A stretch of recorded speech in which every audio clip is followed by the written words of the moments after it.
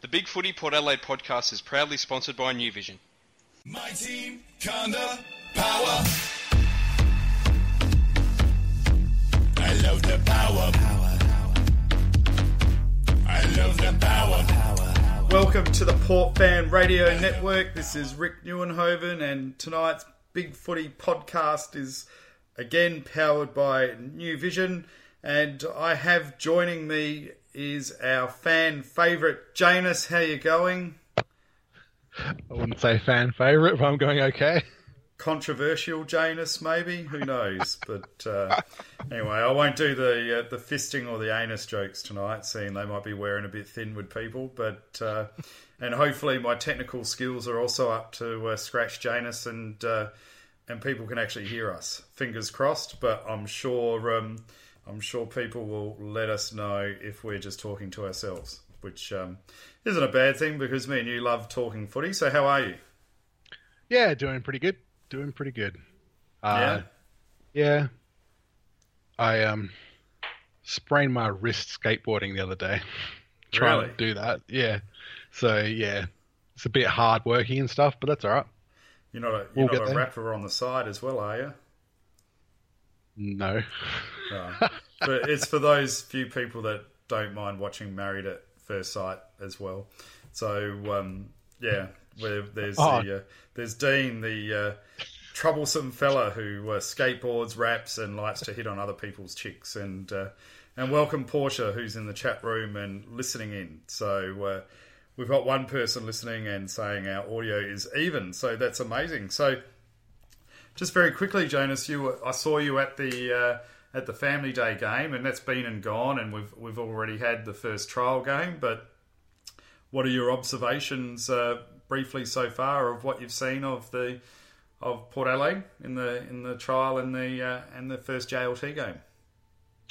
The Family Day game was a bit hard to see what it is because you got two diff sides that both know each other, so they knew exactly what the other team was trying to do. So it was going to be really scrappy. So it was pretty hard to actually get anything from that. But in terms of the JLT game, the one thing I did get from that is that our defense has gone up another level this year, in my opinion. Mm-hmm. And that's what I got from the JLT one game against West Coast. That first quarter, I watched it again, and literally West Coast could only score from dumb luck plays or mistakes that we made. And when I say mistakes, it's 50-meter penalties and stupid stuff that people have done. Nothing to do with the actual breakdown in the system. So yeah, no, I was really impressed. Yeah, that's interesting. It's a glass half full perspective. I guess the downside was though that our attacking prowess probably wasn't lifted from last season, which we were hoping to see, but it's still early days, I guess. So fingers crossed. Yeah. Hey, do you have a bolter for this season? Do you have a smoky that's going to come out from the blue? I'm hoping Todd Marshall. Todd Marshall? Yep. Yeah. I'm thinking 2007 Justin Westhoff, that type of season. I think that would work pretty well. Yeah. I guess I'm just curious about the number of tools we can take into the side, especially seeing where Richmond took the game last year. And so we're going to have to be very cleverly structured, I think, especially on our defensive zone when teams are coming out from our forward 50, because otherwise I think we could get the run around pretty easy. Portia thinks that you might be believing in unicorns, or either that or she's believing in your unicorns. All I see is a picture of a unicorn. So look, a unicorn is yeah. Well, look, the reason why I think Todd Marshall is because he's got, as Ken Hinkley said last year, he's got AFL speed. He's a tall, but he can close down on people and still add forward pressure and all the stuff you want from a small. You know, I believe that. I don't know who said that. I think it might have someone on the forum did. I'm sorry, I can't remember, but that's what he's like. He does that and can add that to the forward line without sacrificing the height as well. So, but you're right. You need to still have pressure's the number one thing. So if you can't do that, then don't play him. But that's why I said I hope it's going to be him. I hope he can do that, but he might not be able to. I think the optimist in me is that he seems to be leading and taking a few marks, and he definitely showed that at Family Day. So I think that's exciting for us. So if he can couple that pressure with with some aerial prowess, I think that will be amazing. And I guess Westhoff, his weakness has been the fans thinking his lack of effort at times, and him sort of drifting in and out of games. And Portia just said she thinks we might not want to go overboard mimicking Richmond, and I agree. If you've got the good tools and they're there, so if you've got Dixon and Marshall and Westhoff and Watts, I mean, as long as we're not overloading the side to our detriment, because you think the history of football has been tall players should actually dominate small players. I guess, but that's been in a history of one-on-ones, and now we're getting these clusters. So I guess maybe the cluster is overriding the tall player advantage, perhaps. I think the difference is that it's all right to play heaps of talls, but they've got to be different. They've got to be a different type of player, and they have to be you can only play one power forward, and you can only play one athletic lead-up forward, right? So anybody else that you're going to put into the forward line has to be different from that. And I think Todd could be that because he's got that speed and he's got that, he can still be a pressure forward type thing, but just be tall, kind of like your tall midfielder type thing. Same sort of story. If you had a chance to have one player that was small or one player that's tall, you'd pick the tall player every single time if they had the same skills. You know what I mean? Yeah. So that's what I'm thinking. So you're right about Todd with his lead up and stuff. That's exactly what you need. You want someone who's a combination of Dixon and Watts, basically. The guy who can take a contested mark but still lead up as well. I mean, it's testament in a way for Aaron Sandilands that he's been able to stay in the game through this transitioning period over the last few years, because he's not versatile, he's slow, and but he's been able to hold his place. I mean, I was just about to crack a joke saying, wouldn't it be great to see a game style where you've got a Justin Madden, Fabian DeLuca type ruckman able to run around and play the game, but we still do. In Aaron Sandlands, I guess the advantage with him is he's 8 foot tall. So but it's a pretty rare breed these days. But I thought what we'd quickly do is just go through the round one of the series so far, just very briefly. We won't go into war and peace over it, and just see if there's anything we can take away. So the first game, Kangaroos lost to Melbourne 124-71. I guess that was probably to be expected. We're not expecting much from North Melbourne this year, I'd imagine. No. No? No. Nothing else to say here? Not really much from my part. Okay, just that I don't expect much from Brad. Is it Brad Scott who coaches North Melbourne? Yeah, it is. Yeah. So I don't expect much from him, and I don't expect much from their list because they're rebuilding, but they need to get rid of him. Is there any... I know Portia, she's a big Melbourne fan. Is there anything we want to talk about Portia, Melbourne, while she's listening in? I don't really know too many players, and I don't really care about Melbourne that much, and I think she's a bit of a turncoat, having Melbourne still as their number two team, and she should really just get on the Port bandwagon full bore. But yeah, I guess kicking 124 is a good score. So they'll be good. Maybe they'll be pushing the top 8 again. And do you think that Melbourne could be a top 4 chance? Yeah, anything's possible. But I think probably it might be a bridge too far, especially since they haven't made finals yet at all. You got to be really consistent across the whole season, and they just aren't. Yeah, we'll soon see. I mean, it would be invigorating for the game, I guess, if... let's face it, they're a Melbourne club and we all hate them, so who gives a shit? Let's just say... Yeah. I was just going to interject there. If Melbourne made top 4, you can almost guarantee that the AFL will try and make them win the flag. Oh, yeah. The Pims will be flowing everywhere. Yeah. Oh, yeah. It's like, here it is, another fairy tale. And Norwood supporters will have a reason to bring out their scarves in around Adelaide. Exactly. And our Melbourne supporting friend listening is saying, depends how much they can get away with in the midfield. But yes, there's not much difference to Melbourne. Plus, they've got that ratbag, Simon Goodwin. We don't want to see him successful at all. Essendon got absolutely walloped by Richmond. So Richmond's come out firing 37 to 124. So again, I guess reasonably predictable. Maybe Essendon not being so insipid. But I thought the interesting one was the Crows really got pushed by Freo, and Freo really stunk it up in the last couple of minutes to lose that game. Yeah. I mean, it's the same thing with like Richmond, Fremantle, all these teams. They're going to be playing that same sort of manic pressure defense because that's what it's going to be this year. It's all about pressure, the whole thing. Like, so, and we saw what the Crows did against Richmond, who are the premiers. They just completely capitulated. So, of course, they're going to do exactly the same thing to Fremantle. I think it's I mean, they didn't have Sloane, though, did they? So, Yeah, I don't know. Don't really care.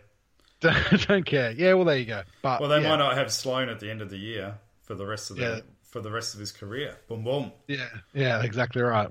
Yeah. And the Power, as we've spoken about already, lost by 2 points to the Eagles, and unfortunately we just couldn't kick enough of a score. I agree that our defence looked pretty good, even though I was a bit worried about our kicking from defence. I didn't think there was any creativity there. I don't know if we're not showing anything. We're keeping our hands close to ourselves, but and hello Windy Runner, thanks for joining the chat. But yeah, did you see something different to me? I was really disappointed with our kick-in structure, to be honest. I didn't see anything particularly different. Generally, don't they go to one side because that's where their rucks are on the other side? Like, imagine Sandilands on the other side of the wing, and you're kicking it to him. He's going to mark it every time, isn't he? Do you know what I mean? And people don't really kick down to down the corridor these days because that's where it's really the strongest. The defense is. So you're basically forced to kick to the same area all the time. Yeah, but I guess we've got some good tall marking players in our side. We've got obviously Dixon that can push forward, Westhoff, but we had Watts playing. And there's probably a few others I'm not thinking of at the moment. So even Brad Ebert plays tall for a midfielder. He could have been a third tall coming in, but we didn't really look at trying to vary up our strategy to try and get through the kick-in situation or deep from their defence. We just seem to bomb it long and then just see what happens. But anyway, everyone's spoken about it. So we also had Carlton knocking off St Kilda. Again, I don't know. I've been probably 2 mid-side table teams. Probably Carlton be near the bottom, but St Kilda, who knows, maybe 12-6 potentially. GWS over Collingwood, that was a slaughter, 60 points. And I noticed Toby Green just signed a 6-year deal with the Giants this year as well. Is that right? Yep, $1 million a year plus, and worth every single penny. Yeah, He's a real. I'd pay him $1 million. Yeah. My favourite player from GWS. Well, I just love his firiness. Good old-fashioned footballer, old-time footballer. That little attitude, he just wants to win. Yeah. So he's that sort of player, and he'll do whatever it takes to win, and that's what you want. And it's good to see some players showing loyalty to the original club that drafted them as well. I mean, obviously, $1 million can buy a lot of loyalty, but I mean, they've had a lot of drain, both of those new franchises. So to have a few players recommit and have a caliber player like Toby commit, I think is a good thing for them and the competition. Western Bulldogs. This was like the former Port Adelaide Cup, wasn't it? The Western Bulldogs of Jackson Trengove versus the former Port Hawthorn of Pelchin, who's no longer there, I don't think. Alistair Clarkson, whatever, Andrew Russell, and now Jarman Impey and Sean Burgoyne, and I'm sure there's some more. So what did we take out of our two most notable absentee players in Trengove and Impey? How did they go in this game? Did you have a look by any chance? Pretty much exactly the same way as they went for us. Yeah. It stands to reason because it's only been in one preseason. So if they're going to improve or go better, you think it will take a little bit longer to adapt to the other team's game plan. You know what I mean? So, but yeah, there's nothing really loss there. I'll be respectful to Jackson because he gave his heart and soul to the club, but I guess Jarman Impey, and I know Jarman Impey had emotional issues here, but at the same time, I just feel like sometimes he didn't really commit as much as he could from the outside looking in. Do you think Jarman has got it in him to, for us to maybe have regrets of letting him go? Or do you think he's going to be the Jarman that we know? He's definitely got it in him, but whether he finds that or not is the other thing, and whether Clarkson can get that out of him. There were times when he was here, like I know he made mistakes and stuff, and everyone goes down on him for that. But when he was on, he was like something else. Some of the goals that he kicked and some of the just the general play, he was good. So if Clarkson can draw that out of him on a consistent basis, then yes, he will. But I've got my doubts that he'll be able to, because I think he just doesn't have that in him. Yeah, I guess we get it. We can be attracted to Jarman based on his accelerating speed that he can show, but yeah, I don't know, a lot of lack of substance. But I guess if he can get 20 goals and average between 15 and 20 disposals, and I see Porsche's throwing the unicorn out again, I guess he'll be happy at Hawthorn, because I'm sure they'll be ecstatic with 15 or 20 disposals and a goal a game average. So let's see. So we also had Sydney defeat Brisbane pretty easily, predictable, 55 points, 95-40. And I guess lastly, Stuart Jewett, his first game as coach, minus Selwood, Dangerfield and Ablett, spanked Geelong, the Gold Coast, 85-29. So it's a good start for Stewie Jew. Yes, and it just goes to show what a dinosaur Rodney Eade was, and what playing modern football can do. You know what I mean? Like, I just don't cut. That doesn't cut it for me though, because doesn't it? Just because he's been in the system for a long time doesn't mean you can't adjust. I mean, it doesn't excuse being naive, right? No, it doesn't. I'm not saying it excuse. Like, I'm not saying he could have been like that, but he was stuck in his ways. He basically said, "This is the way I think the game should be played. It's like this," and he didn't want to get with the program and get with the times, and he couldn't relate to his players.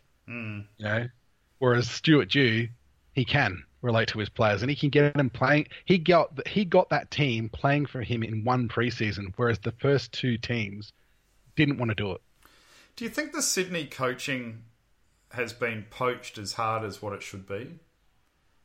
The coaching panel, the fringe coaching panel. I mean, from the outside, well, what have they?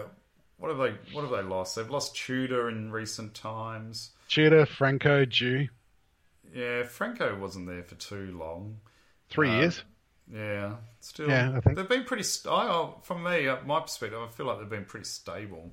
I guess I'm comparing to Port, where we just got pulled apart when we won the 2004 grand final. Everyone just sort of fled like mice from a sinking ship for some reason, and I don't know. The more intellectual property that's ripped out of those coaching departments, them and Hawthorn, I think the better and more even the competition becomes. So, but good on June, and let's see where he takes Gold Coast. I don't think they'll make the 8 this year, but they could be an improver. And Eid had a grand final in the 90s and didn't change from then. Yeah, you're probably right with that, Porsche. And Windy Runner reckons that Impey started on like a house on fire, but then faded out. Then true form for Jars. Rooch has come out with a rumour that Port's going to sign a sponsor very soon. I don't think he's alluding to Cathay Pacific signing on as a premier partner, which is a win. But there's been no real leakage, so to speak, of who this sponsor is. We've had our ambassador come out and say he knows, and someone's saying that you might have some inside knowledge on this due to your work connections and affiliations. Is this true, Janus? Are you holding out on us? I was actually considering messaging someone and saying, "Hi, can you tell me what the new major sponsor is?" But I thought against it because, stuff like that. Yeah, when it comes out, it comes out. It's not. I think the club is working really hard behind the scenes to get it done. I do know that there's a few options that just didn't turn out for whatever reason. But I think the reason why it's taking so long is because we're not settling anymore.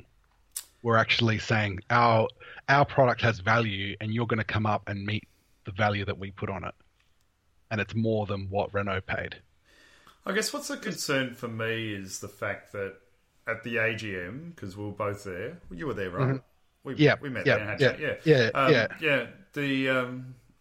Yeah. They came out, and it wasn't really convincing to me when Keith Thomas spoke about the sponsor and said, look, we're in negotiations and we're hoping to have something sorted in the next week. And then when that next week passed and nothing happened, it was sort of like, to me, it was a little alarm bell, like, okay, well, this is going to be tougher than what we were thinking. So, but you're right. I guess you got to have value on your brand. And, there's no reason why we need to do like a soaring securities deal or go to a business like New Vision and go, okay, well, I'll give you the prime spot for 10 grand because we just need somebody. And sometimes it's a game of poker and, I'd imagine, I don't even know what they would be taking, but I would imagine it would be in the range between 500,000 and $1 million. That's, I've got no knowledge of this at all. I'm just sort of guessing. Well, Rucci was saying it was 1.5 million a year. So, because he said 3 times the norm or something, didn't he? So that's 500,000 for Renault. So that's, 1.5. And that would be pretty good. I think I've sort of read or overheard maybe someone sort of, intimating that it could have been maybe another like Chinese mining company or something, and it might have been a little bit underwhelming. I don't know, but if someone's willing to pay 1.5 million, I'll take it as long as it's not a. I don't know. I'd probably take nearly anything now, even if it's a Pornhub or something. Who cares? Exactly. 1.5 as long as think as of the long children. as they pay the bills. Think of the children. They need beer too. Come on.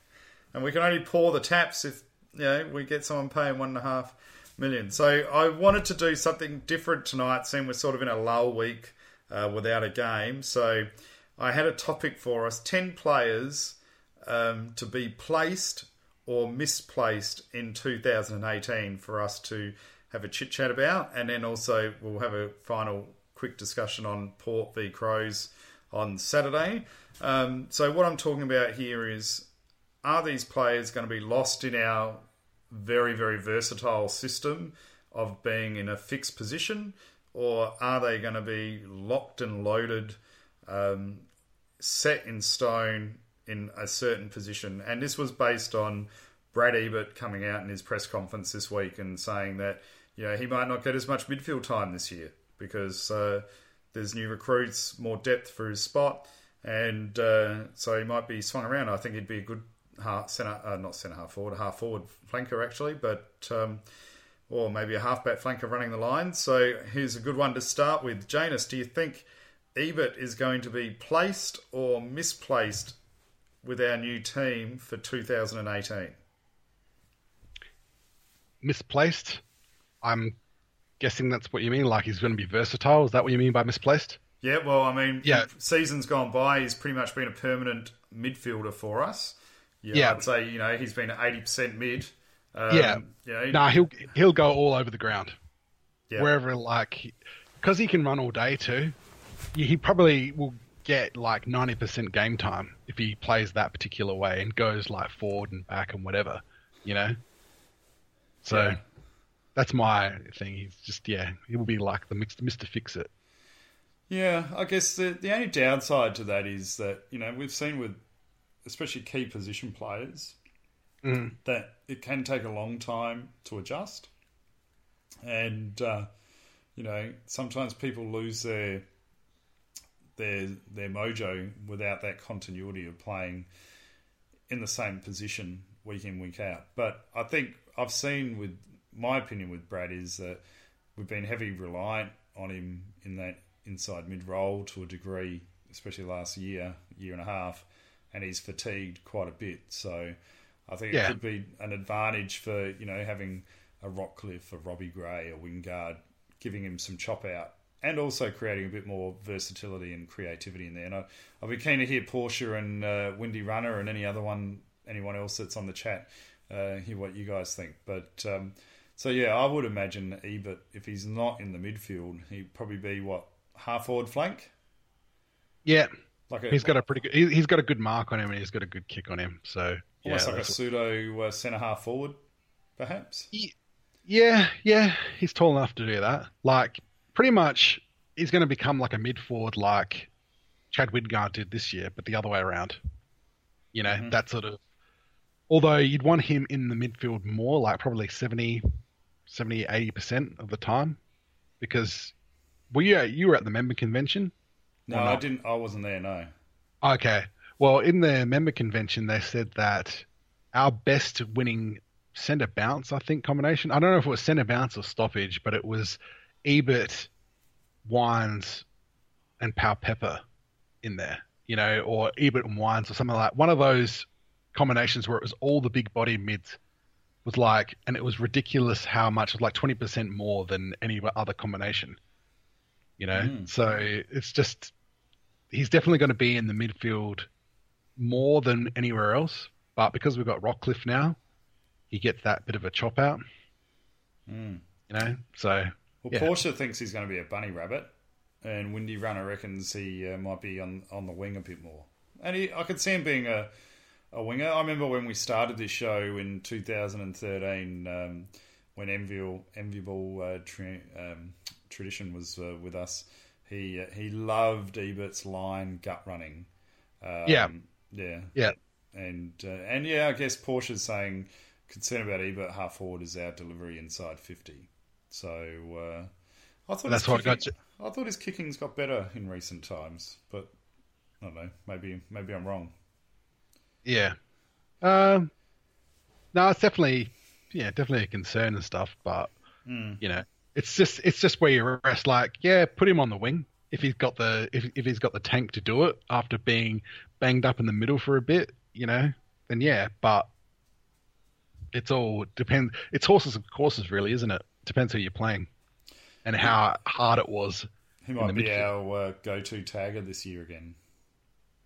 I think taggers are dead, but there you go. Yeah. What about Sam Pau Pepper? Is that an easy one? Placed or misplaced? Placed, but misplaced. Really? Like he's definitely always like midfield and stuff, but again, he had the second lowest time on ground of anybody in the league last year. And that tells you that he just doesn't have the tank to go in the midfield all the time. So you're either going to burn a rotation on him or you're going to place him up forward. And I would rather get that as someone, I think it was Tribe or El Scorcher or someone said that they want, or it might have been Schulzenfest, might have been him. They said that they want him doing those 60-meter roosts from half forward, because he's got a good kick on him and he's a good kick for goal. So, like he could play up forward, I reckon he'll be placed in the guts predominantly. I think there'll be a little bit more time on ground for him this year. I mean, what was Ollie? Ollie was something ridiculous in his first season, wasn't he? Like under 60% for time on ground, and then he slowly went up and up and up. That same big body player, he's going to take a bit of time, but I think his place in the world is in the middle. But Portia's not sure where Pep's role is this year, to be honest. She wants to see us with Rockcliffe and Wingard before calling SPP. I've got a view on that. We might challenge that one a little bit. But speaking of which, Rockcliffe, placed or misplaced? Do you think his home is forward pocket, midfield, or he's going to be all over the shop? Sorry, who was this? Rockcliffe. Predominantly midfield, deep forward. So 80% midfield, 20% forward, you reckon? Well, whatever Robbie Gray goes into the midfield, you can swap Rockcliffe for that. Yeah. So those two swap. Do you think there's a place for Gray and Rockcliffe in the midfield for an extended period together?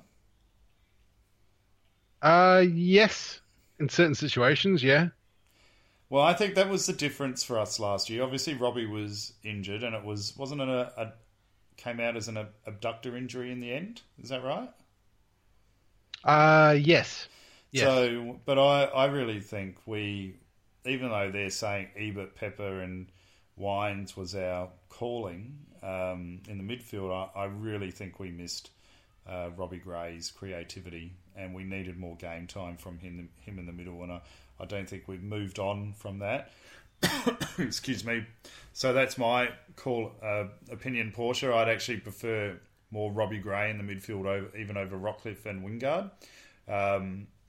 He's just our premier on baller, and he's fantastic in the guts. Obviously, he's the ball winner and not necessarily accountable. So maybe we go with maybe we look more at Robbie Gray, Rockcliffe, and Wines as the starting midfield, and then swap Powell, Pepper, and Wines potentially. I reckon do what you're talking about, but only for centre bounces. Yeah, that's because that's is that what you mean? About. That's starting. Okay, yeah. Because if you have it just in the centre, then he's not going to get banged up, because that's where you need your big bodies.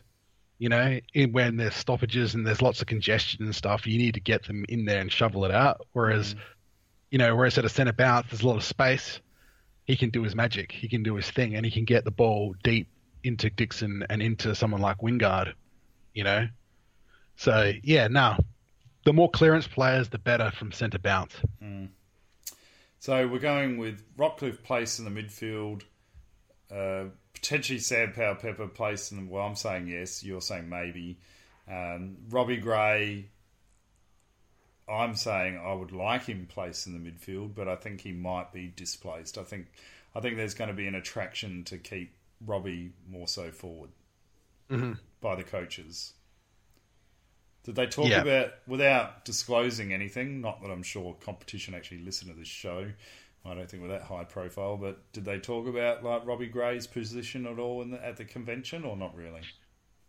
All they said was we play a forward line that kind of looks like you got a deep forward, you got two forwards above him, and then you got three really high forwards. So if Robbie Gray is going to play, he's going to play that deep role. You know what I mean? So it's either he's going to play there or he's going to play in midfield. There's no other place for him. And you might be right, but we definitely miss his creativity, and that guile and stuff that he's got. But the problem that he has in our system is he's not really good defensively. Only because he's a bit like, he's quick of mind and he's quick with his feet and with his hands and stuff, but in terms of actual his speed, he's not really fast, and because he's had the adductor injury and stuff. I mean, maybe he was only put up there, like you said, because of the adductor, and that was only like they try and nursed him through the season basically down at deep forward, and that's why Wingard's going back there now, which would be awesome. But, we'll see. Well, Wingard might as well be the next one we talk about. Is he going to be placed permanently midfield or forward, or is he going to be misplaced and sort of, all over the shop? I reckon he'll be a mid forward. So he'll start forward, and I reckon he'll spend he went 50-50 this year. I reckon he'll be 70-30, probably, or 60-40. So he'll still be classified as a mid forward, but he'll spend more time up forward because I reckon our ball movement is going to be better. So therefore, he won't get the chance to go into the midfield as much. Yeah. I mean, look, people think the evolution of Chad Wingard is going into the midfield with his creativity, and he had a few breakout games. But I guess he sort of worked his way in the zone, and with those 30-plus possession games, I don't know. I don't know if it was cheap stats or, it just didn't seem as influential as Chad permanently up forward, maybe with low 20s but kicking multiple goals. I think from history, I think there's been more value with Chad in that position compared to midfield. And especially now that we've got, Robbie Gray, Oliver Wines, Sam Powell-Pepper, Brad Ebert, Rockcliffe, and the list goes on, Pollock for midfielders. I think we've got the luxury now to maybe put Chad in that role and leave him there. So I'm hoping that he's placed permanently in the forward pocket next to Dixon. So hoping for 70% game time there and maybe 30% up in the midfield. What are your thoughts? Definitely what you're talking about. I mean, the whole point of doing dual position things is so you don't waste a rotation on the bench, So instead of going from you got your midfielder like a Rockcliffe or something like that, instead of coming off the ground, he goes up forward and Wingard goes in the middle, So you're not burning, you're basically switching on the ground and you can rest forward, basically, is what they say. Mm-hmm. So, definitely 70-30 is better because he's a really good forward, like an elite forward. He won 2 All-Australians as a forward, So he's got the skills and more so than anybody else in the team, basically, other than, your main like Dixon or other people like that. But definitely what you're saying. 70% forward placed. So what about our captain, Travis Homeless Boak? He's sort of been punted out of the midfield, our prime midfielder. More of a half-forward flanker. I mean, how many half-forward flankers do we have? I mean, where is it for Travis? Sorry, I'm getting tired, been up since 5 in the morning. I'm personally thinking he's going to be misplaced. And maybe even more this year with our new additions, even compared to 2017. What are your thoughts? Placed as a high forward. Wow, Siri just decided to turn itself on my phone. So, thanks for your input, Siri. But we don't need you at the moment, do we? Okay, great. Anyway, so keep going. Leave me alone. Stop it. Shut up. I think he's going to be placed in the same role that he played this year, 2017, and that's that high forward. Link up, run the lines from arc to arc, and provide that option and just those repeat sprints and stuff that he does. Like, apparently he spent 44% of his time in midfield. So he still was in there, still winning clearances and stuff and doing that sort of thing, but.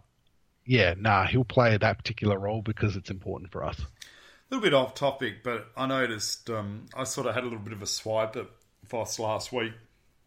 I noticed Tribey intimated that Aranga should be shot into space if he can't get the midfield to work. Yeah, midfield to work. I mean, we're spoilt for riches, really, with names on paper here, but. You got Wingard, you got Gray, you got Boak, you got Rockcliffe, you got Wines, you got Pepper, you got Ebert, you got Pollock. I mean, it's a bloody good midfield. I'm sure I've probably missed a couple of people. You know, and you've even got Hamish Hartlett that can pinch hit in there as well if need to. So no, it wouldn't be Port Fan Radio without Rick's phone playing up, even though I'm using the computer tonight. So yeah, I mean, I think the heat's on Voss, really. You know, Well, Ryder, an All-Australian player. I mean, there's really no excuses with this midfield. yeah, I'll go one step further and say that if he can't, like, this midfield, not the starting midfield, obviously Ablett, Dangerfield and Selwood is better, right, in terms of their skill and talent and things, but across the whole entire list and how many people we can rotate there through the midfield, if Voss can't get that firing, right, at all, I mean, that's like the potential to be one of the best, simply because you've got so many people who can go through there, you know? And if he can't get that working, then yeah, he's got to go. He just has to. Yeah, I think so. I thought he was on a 4-year deal, but people are intimating that he might have been on a 5-year deal. So, but look, I want him to be successful. So fingers crossed he smashes it this year anyway. I will say that at that member convention, I was really impressed with him in terms of how he explained why we do the things we do, and he knows what he's talking about. But maybe the issue is getting it across to the players and getting them to understand it. Maybe you can't teach them very well. I don't know. But well, sometimes sometimes people make things overcomplicated. You know, or sometimes they just can't articulate clearly the instructions that they want to get through. And I guess how long do we blame the players for not adhering to the structures that are being set before we go, well, okay, well, maybe it's the person giving the instructions that's actually partly responsible here as well. Because, I mean, it's a repeat theme, and I've thought that our midfield's underperformed for quite some time. So, like I said, I hope I hope that Voss excels, and it proves me wrong. But I think we must be on to something, because Porsche's agreeing with us on Michael Voss. Sam Gray, misplaced, where he might not even be in the starting 22, or he's placed and is doing his forward pocket role? I'm hoping misplaced. I'm hoping he's not 22, because even though he might be classified as an elite player and all that sort of stuff, and he does really hard running things and stuff, if he's misplaced, it means that someone's doing those things that he's doing anyway. Like, he's not... The only reason why he's good in our team at the moment is because he puts in the effort. He's good at his defensive efforts and stuff, and he's good at his running and stuff. But if someone else can take his role and do it just as good, you know, there are people who can be better players and are more skillful players who can do it, if that makes sense. Yeah. Yeah, I'm with Porsche. I think Gray's in trouble. I think he's going to be misplaced out of the side. And I'm with you. I hope he is. I hope he's sort of our legacy trier that we've been able to fit in the side, like the Tom Logan before him and the Cam O'Shea. And if we can force Sam Gray, that sort of player, out, well, then I think we're going to be better for it. He's the sort of player who is like player number 25 or something like that in a premiership team. You know, like, that's, if you want to be a premiership team, you cannot have a player like Sam Gray in your best 22. No, that's right. And he's just that sort of player. So hopefully, you need that 25th to 26th player. Exactly, you need him, and it's not disparaging, like, in terms of his effort and what is, like, there's just a ceiling to some people. Do you know what I mean? Like, that's just his ceiling. That's as high as he's going to get. You know, and like, he's a great midfielder. Like, he got those 40 possessions and stuff, but he got those things when no one knew too much about him and that he was actually a midfielder. You know, like when he was racking up the most possessions against teams and stuff. And then people that's because they were confused. They thought that there was a Hobbit from Lord of the Rings playing, and they were laughing. Exactly, exactly. Well, they didn't do the scouting or anything like that. You know, so but someone, again, this is the other thing. If for someone like a Sam Gray is playing, like, say someone's injured, he's got the ability to go from the forward pocket into the midfield and get you like a quick fire 10 possessions or whatever it is against the third string rotation. Like he's pretty good, but he's just not starting midfield good. He's not second rotation good or anything like that. He's just, you know what I mean?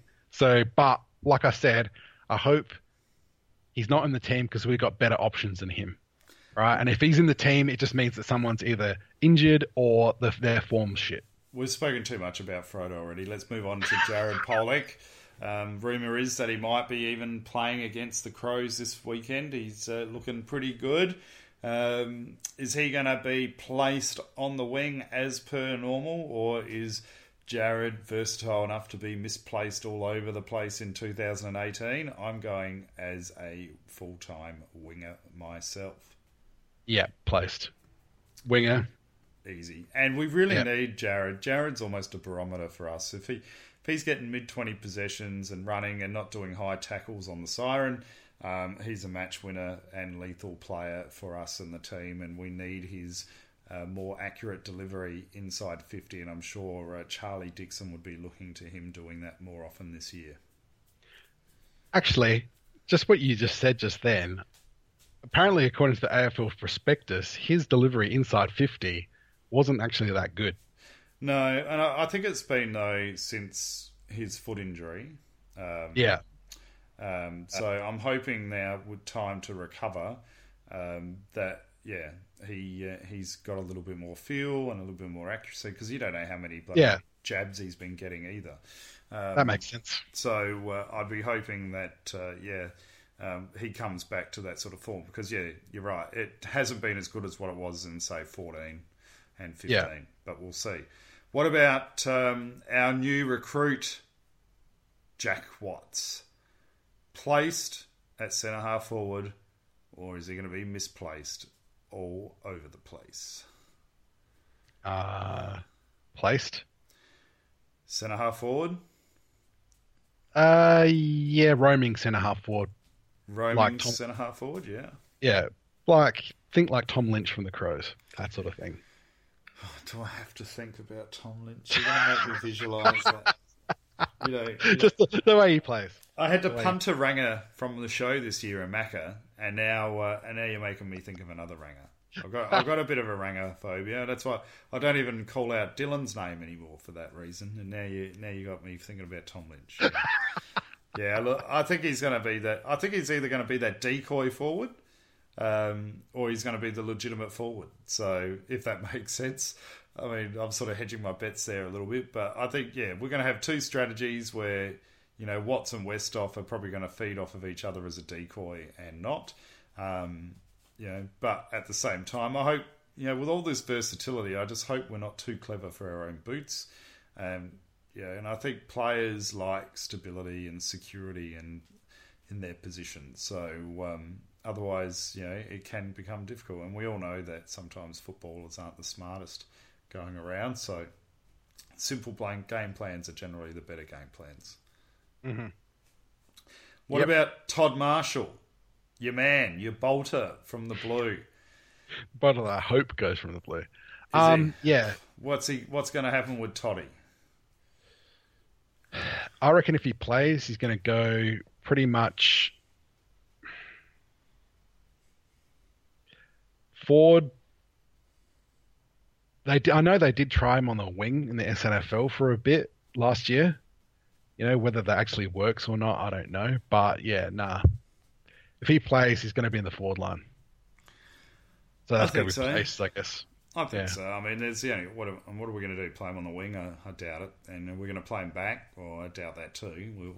Hopefully we've got Howard back there for the height and Westhoff dropping back, because obviously Westhoff ain't going to get dropped in a hurry. So so he should be a forward pocket foil for Dixon, and Dicko leads one way, and if they don't kick to him, they're kicking to Todd, and hopefully he's taking some marks and kicking some snags. I guess the challenging question is, how many games do you guys think, listening, or you, Janus, that Marshall's going to get? I'm going to say maybe 11 or 12 minor round games. I reckon, 10, 11, something like that. Yeah. I mean, if you go through Ken Hinkley's history, he's got a bit of a standard or an MO that he does. He'll play like a debut player for like a game, and then the next season, if they do what he wants them to, he'll play them like 10 games, and then say, okay, go back to the SNFL and work on the rest of the stuff. You know, but so yeah, 10, 11 games. I reckon that's what he is. And against weaker, like when Robbie Gray got suspended, round 1, I'm hoping they put Tom Marshall in rather than anyone else. But, you know, who knows? We'll soon see. So Yeah. a couple of questions for us. Big Footy user Schulzenfest wants to know why you, Ken Hinkley, made up the name Janus for your Big Footy account, and why do you spend so much time defending your game plan on Big Footy when you should be on the track working it out with the players? You don't sound like Kenny. No, I'm not Ken Hinkley. But I would say that if I was Ken Hinkley and I was going to post on Big Footy, you don't work with the players after 5 o'clock. So he could still be posting on this forum and you wouldn't know. Well, that's very true. The FVK, my cue for Janus, a few of your posts, it's clear you have some involvement in the China strategy through your own personal business interests. What are you're holding out on us, Janus? Can you expand more on this and how you see the club's China strategy evolving over the next couple of years? Really? Where does this come from? No, that's just the China Power Club thing. Oh, right. That's what he's talking about. But I did learn a bit from the inside what the club's trying to do with that sort of thing. Basically, they're trying to be like a bridge between China and Australia. So in terms of business interests and stuff. So if you want to do business in China, you go through, instead of going through Austrade, you go through China Power Club. Or alternatively, you go through both of them. So it's kind of like you know, you get like groups like Better Business Bureau or something like that sort of thing, you know, where you got people who are like-minded, who want to do the same thing. That's what it's basically. I just want the Chinese money. They can they can invest in my business. Come on down.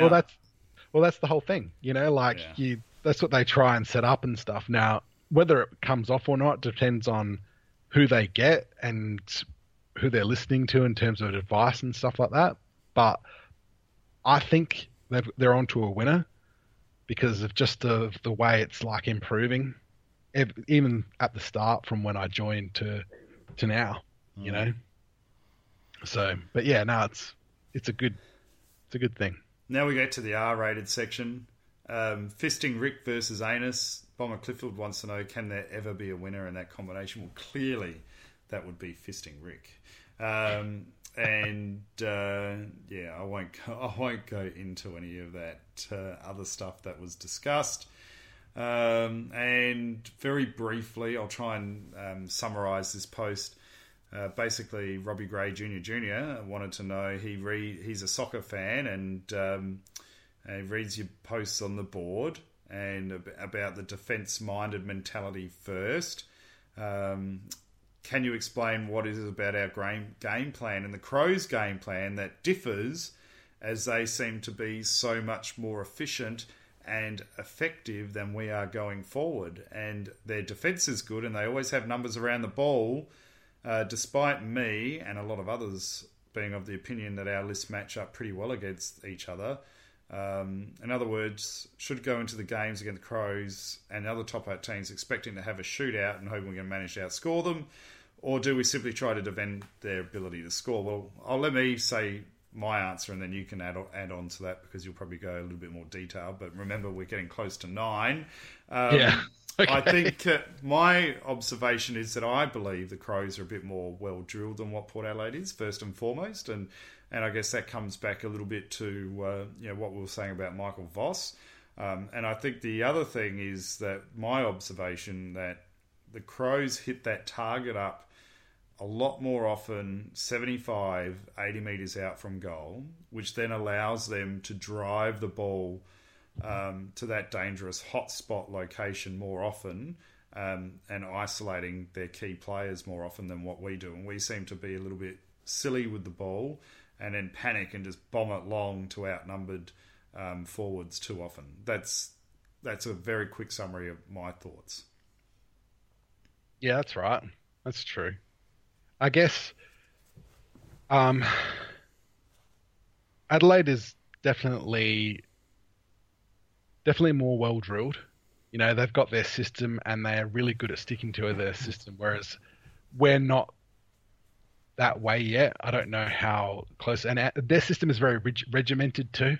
Like, its whole success is based on the fact that they'll hit a kick and they'll know that a player will be there without even looking, because that's what the game plan says. It's like, if you're in this position, there will be a player to your 45 on that diagonal kick. So you don't have to think about it, you just kick it. And that's what they'll get, and that's how they move the ball quick in transition and stuff. The problem is that, and why we need to focus on defense versus them, and why when we play it and it breaks down and we lose by like 84 points, is because we don't have key backs, right? Like the tall key backs to deal with their forwards, their tall forwards like Walker and thing. Like, now we've got Dougal Howard, and he'll be good, but he's still like now he's a second year, third year player, you know, and he hasn't played that much. So guys like Walker and Jenkins and Lynch would probably go him a bit. Do you know what I mean? If you tried to play a standard structure like the Crows do. So the reason why we play our structure is because it basically hides the fact that we don't really have good defenders. So everyone defends. You know? So, and I guess a lot of fans were frustrated, especially in the Crows games, how they seem to have extra numbers at the ball and we allowed it. And then they were able to pull apart our zone that we were sitting deep with. And again, that was, I think, because they were hitting those targets 85 out and then able to sort of navigate through that zone, which made that extra on-baller very frustrating. And so I think in the second showdown, it was Atkins that really tore us. Was it Atkins or Laird that really was that loose player around the pack and just tore us a new one, and it made me want to vomit excessively. Yeah. But anyway, one of my fan favourites, I'm sure he isn't, Finbar reckons that he's amazed that Fishing Rick wasn't successful with his run for the board after my Fisting Rick versus Anus joke. But I guess seeing I didn't make the board, I can continue on with those jokes, can't I? Because it doesn't really matter. And Mick59 hopes that I was being sarcastic about Married at First Sight and missing out on it. It's a great reality show. I love it. It's an awesome show. Do you watch it at all? I did the last 2 weeks because I've been away over at York Peninsula, and that was all that was on. Oh, don't try to justify it. Just say I'm a fan. There's nothing wrong with just admitting you're a fan. And if you are, which character of that reality show would you be? Would you be Dean, or would you be Troy? Would you be the boring business guy, Justin? The old man, John? Can't say I'd be any of them. Really? Sorry. I could see you being a wannabe Dean, bit of a player, wanting to hit the girls and cycle through them a little bit. And just quickly before we go, as we hit the 9 o'clock mark, Port's playing the Crows at the home of Alberton Oval. I guess I haven't really focused on it because this isn't a preview show and there's no teams, no nothing, so we don't really know what the hell's going on yet. Apparently Pollock might be playing. We know Rockcliffe's probably going to be rested with his knee injury. I think that's smart player management. Portia's vomiting at Married at First Sight. Come on, Portia, I bet you love it. I'm sure you love a bit of drama. So I guess end of the day, some supporters are really, really wanting us to win at all costs. Others are treating it as a pre-season game and who gives a crap. What are you hoping to see out of this Port Crows pre-season trial? And should Port and Crows be playing a pre-season game against each other? I'm hoping for a win. That's all I want. A good win. And why should they be playing each other?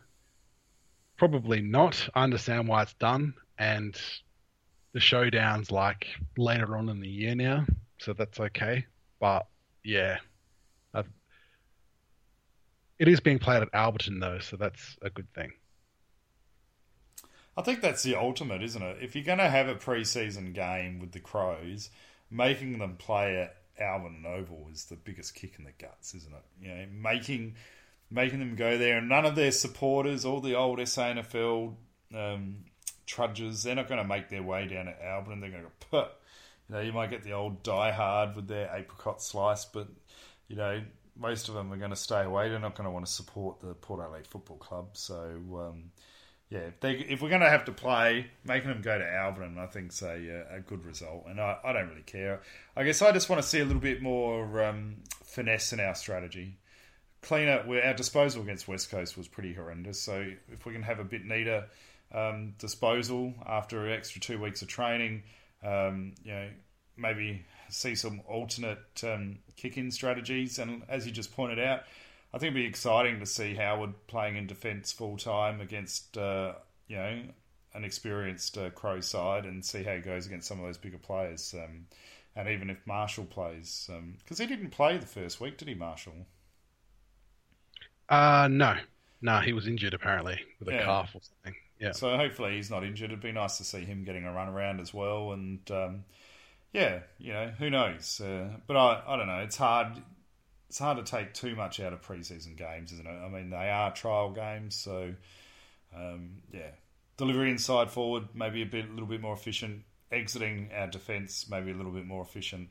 And you know, some of those young players, you know, mental blank. Dom Barry showing his run again. I reckon if he has another cracker of a game, I think he's in the starting 22 for round one. Oh yeah. I'd rather Barry over Need. Well, a bit controversial. I'd actually rather Barry over Darcy Byrne-Jones at the moment. Oh, yeah. I thought Darcy's form was pretty average last year for him compared to his previous year. You know, his disposal was very panicked, and he tried. He was a trier, but and I love Darcy. I think he's got a lot of potential, but I didn't think he showed a lot of run, and I think Jasper's probably ahead of him. Houston's definitely ahead of him as well.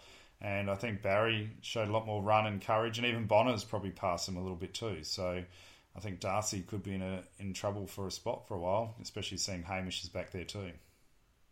Yeah. No, that's true. I mean... Yep. Bonner, do you think he's going to be best 22? No, I'm not saying that. But I'm just saying I think Bonner's maybe... If he hasn't overtaken Darcy Byrne-Jones, I think he's pushing hard to get close. I think if Darcy keeps serving up a couple of poor performances, I think Bonner will probably get an opportunity pretty quick. Yeah, Bonner's not... I like Bonner. I like what he brings offensively and stuff, but he's not very good at defending at the moment, unfortunately. I think Laddams will probably drop out of this game. Portia just asked, is any chance Frampton playing? They might give Frampton a run for Laddams, swap him over, but I guess Marshall didn't play either. So you'd imagine probably if Marshall came in, Frampton and Laddams, I would imagine would both probably sit out. Yeah. No, definitely. I can't see them playing Marshall, all the other tall players, and Frampton. I think we might be too tall, but I guess you've got 26 players, so I guess they can bring in, Marshall and Frampton for the trial game, and then one or both might drop out from the starting 22. It's exciting. We're not far away. When's the first game for us? 28th of March? Yep, something like that. It's exciting. Right. I'll be watching it remotely from the mighty US of A. So, I'll be doing the radio show at some ridiculous time in America, like 5 o'clock in the morning. So, if anyone thinks I'm a bit flaky and a bit unreliable, screw you, because I'll be in the States doing a radio show at some ridiculous time. So, but yeah, it's exciting. I'm looking forward to it. So we'll probably get you on again very soon, Janus. I thank your contribution, and hope you had fun and enjoyed your insights. Thank you for having me. And I haven't forgotten about your next blog piece for Port Fan Radio. I'll get that up soon as well. I've just been flat chat. No worries. All right, guys. Thanks for listening in. Thanks, Janus. And Right. I think we've got the Wednesday night show with Matt Sullivan coming up. And the Albion Front Bar, they've been rocking and rolling with some booze and radio as well. And Porsche will be back in a few weeks' time, I would imagine. So we look forward to that as well. So thanks, everyone, and we'll see you soon. See you later. Punched away by Michael at ground level. Here's a chance for Stevens. Stevens goes high and long towards the goal square. 2-on-2, Burgoyne almost brought it down. Here's James. He's had a marvellous game. He puts him in front. Brilliant goal. What a classic. Roger James gets his second.